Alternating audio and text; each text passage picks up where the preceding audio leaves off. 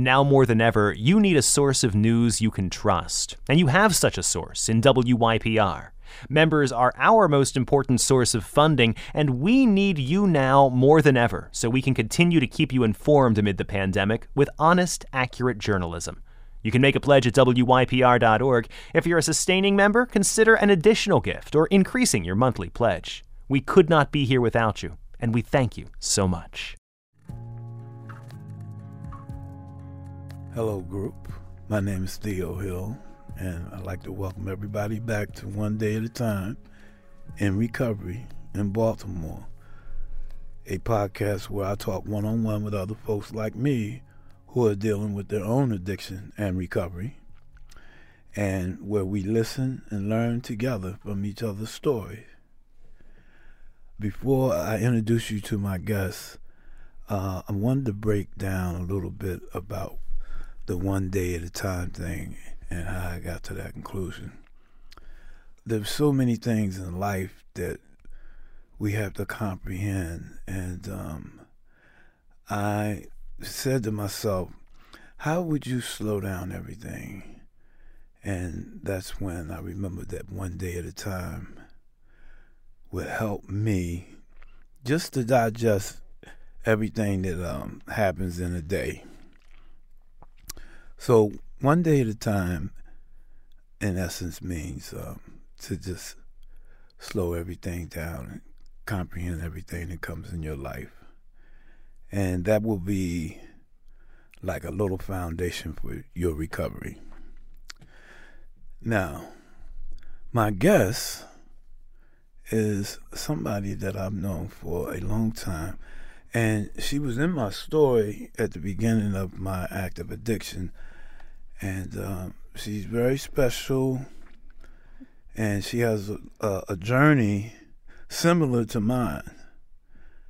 And without further ado, I'd like to introduce you to Miss Elaine. Hello. Hi, everyone. Can you tell me a little bit about yourself and what's your background? Sure.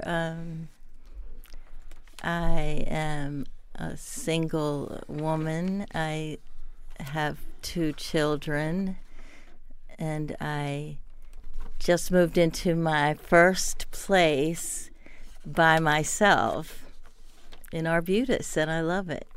I wait tables, which I did when I was young, and not so young anymore, but I enjoy the people and the fast pace of it. Keeps me busy, pays my bills. What was life like for you when you were young? I had an enjoyable life when I was young. I had a lot of children in my neighborhood. You know, we hung outside. We ran around all day. And, you know, I was happy. You know, I was a busy kid, right? My parents, you know, were together, but I didn't see a whole lot of my dad because he worked, you know, he worked all the time, you know, a lot. But when I did see him, it was cool, you know, and I was always close with my mother. And later on, as I got older and my father worked less, I also had a close relationship with him as well. When did you first get introduced to drugs? I was a young teenager, 12 or 13, just sitting out on the front porch. My brother was smoking a joint and asked me if I wanted to try it, and I did. What caused the progression of your disease? I mean, back in those days, you know, it was all about just having fun, and I was free, and I was outside a lot, you know, even as a teenager, even as I, you know, got older, I stayed outside, you know, and tried different things, you know, like acid and speed. I did speed in school, acid on the weekends, smoked weed, like, you know, after school. I wasn't one that got high in school. You know, I got high when I was out enjoying myself. But I took speed for a weight problem. You know, it went through a doctor, and so I realized using it that I could concentrate more. So, you know, and I was really taking it as prescribed by a doctor, but it, you know, helped me in school, I guess, for a little while until it didn't, you know, until I started crashing off of it. But yeah, it progressed just through friends, you know, try this and try that kind of thing. How did using affect your personal life? When I was young, it only enhanced my life, I think. It was when I, you know, had to become responsible that it had negative consequences, especially alcohol and heroin took over, and I became physically addicted to both of those. So I had to drink or be sick, and I had to use heroin or be sick. Not always at the same time in my life. Sometimes there was only alcohol, but when there was heroin or any drugs, there was always alcohol. Sometimes maybe I didn't have dope, but I always had alcohol. So the disease progressed to shooting dope and drinking alcohol at the end. And at the end, it was just alcohol. Yeah, at the very, you know, last month, Right. You know, and we're talking about 30 years of using, you know, it was at the end because I was homeless and I was in an area of Maryland where there wasn't dope. I wasn't in the city, you know, so, it's all I could get my hands on. And, you know, I stayed in the mess for a long time when my life was unmanageable and out of control in the city for a long time, you know, just getting worse and worse and worse. When did you realize you had a problem? The first time I asked for help I was 27. I know that, you know, and I went to a treatment center, and I, you know, was determined. I got out, and I thought, I'm going to be like a racehorse with those blinders on, and I'm not going to look to the right or the left. I'm just going to go forward, and I'm going to do everything they tell me. And I stayed clean for about 10 years. However, I missed a lot. I missed a lot of the important stuff that I do now in my recovery. And what do you do now to keep you from using drugs? I go to meetings every day. You know, I hang out with people who are like myself, who are working on changing the way we think and working on a better life.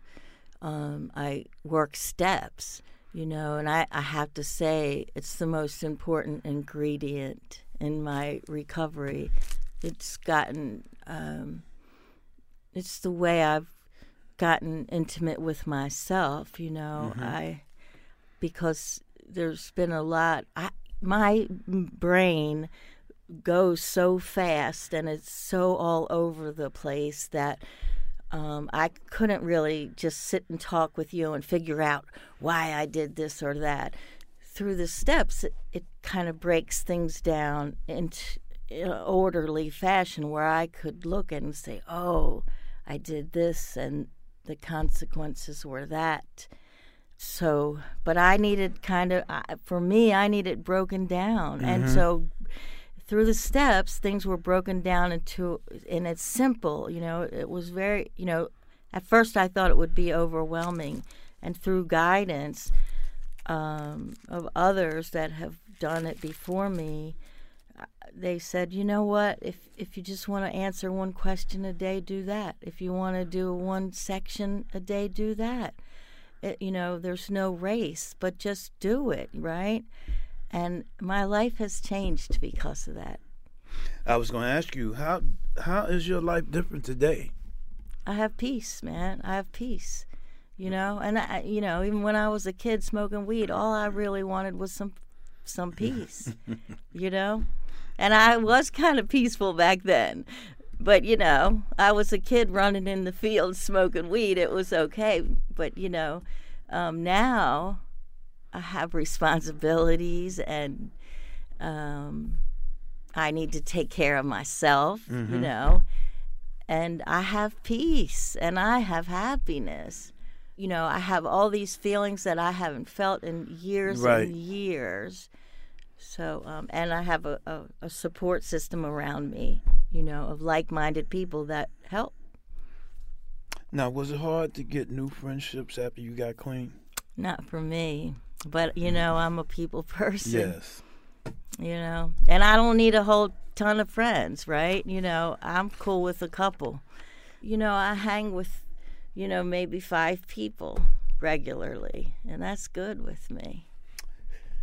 During this process of recovery, what did you learn about yourself in the process? Oh, I learned I was selfish, man. It was all about me. I had no idea. I thought I was cool. You're right. I thought I was generous. I thought I was kind. Oh, no.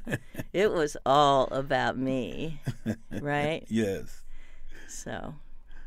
Now, in closing, what's your advice to someone who's struggling with addiction right now? Don't be afraid. I was kind of afraid that I couldn't live without it. And I didn't know how to live. And I didn't know how to stop. I couldn't stop. But you can go into any fire department and just put your hands up, surrender, right? Give yourself a break. It's okay. Let somebody else help you. Because we don't know what we're doing when we're in the grip, right?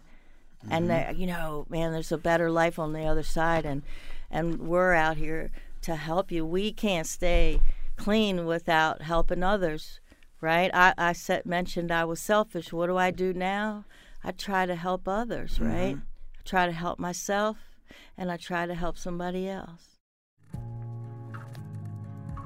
I would like to thank Elaine for sharing her story on this episode of One Day at a Time in Recovery in Baltimore.